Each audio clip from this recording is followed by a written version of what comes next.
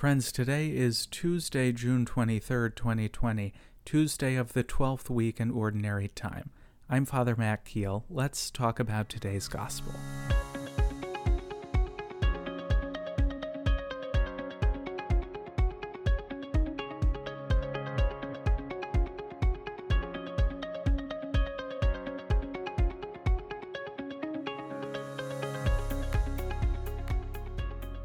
All right, well, today's Gospel passage comes from Matthew chapter 7, verses 6 and 12 to 14.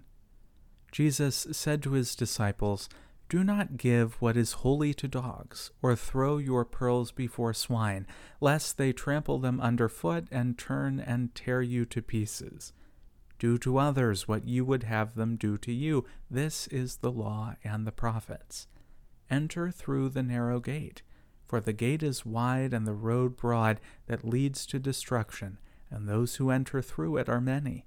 How narrow the gate and constricted the road that leads to life, and those who find it are few." The Gospel of the Lord. Well, among many other early commentators on this passage of Scripture, St. Augustine invites us to consider Jesus' teaching here in terms of one's preparedness to receive the Lord's teaching.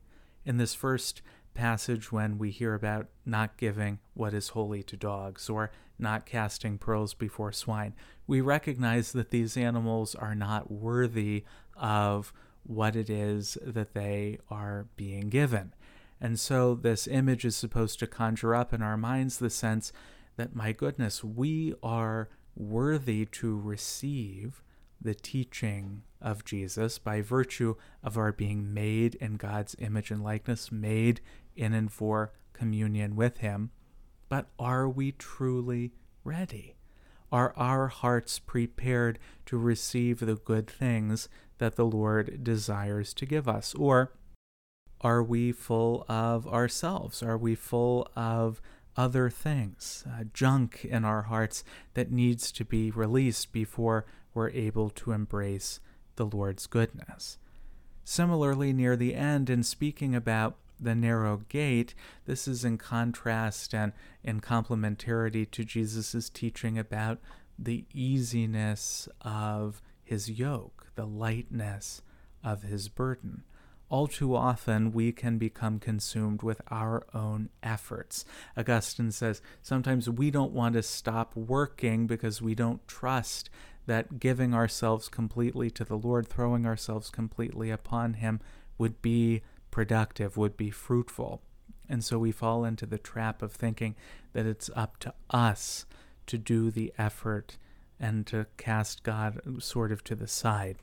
And again, this can happen subtly, kind of unfolding without even much thought on our part.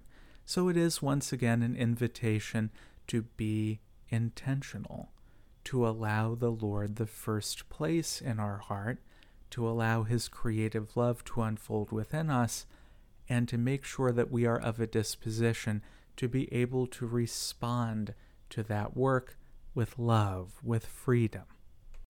Jesus makes clear that the road to life is narrow, and those who find it are few.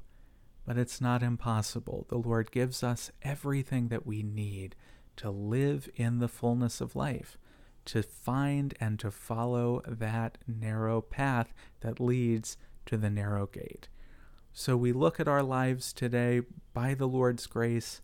We can identify those places where perhaps we're in need of His healing, of letting go, so that we can be well prepared to receive from the Lord's goodness and share it bountifully with others. Well, that's today's reflection. Thank you very much for tuning in. These are brought to you by the Catholic Campus Ministry at William & Mary in Williamsburg, Virginia. To learn more about our ministry and to support our mission, check out our website at tribecatholic.org. And until next time, may the Lord bless you and keep you.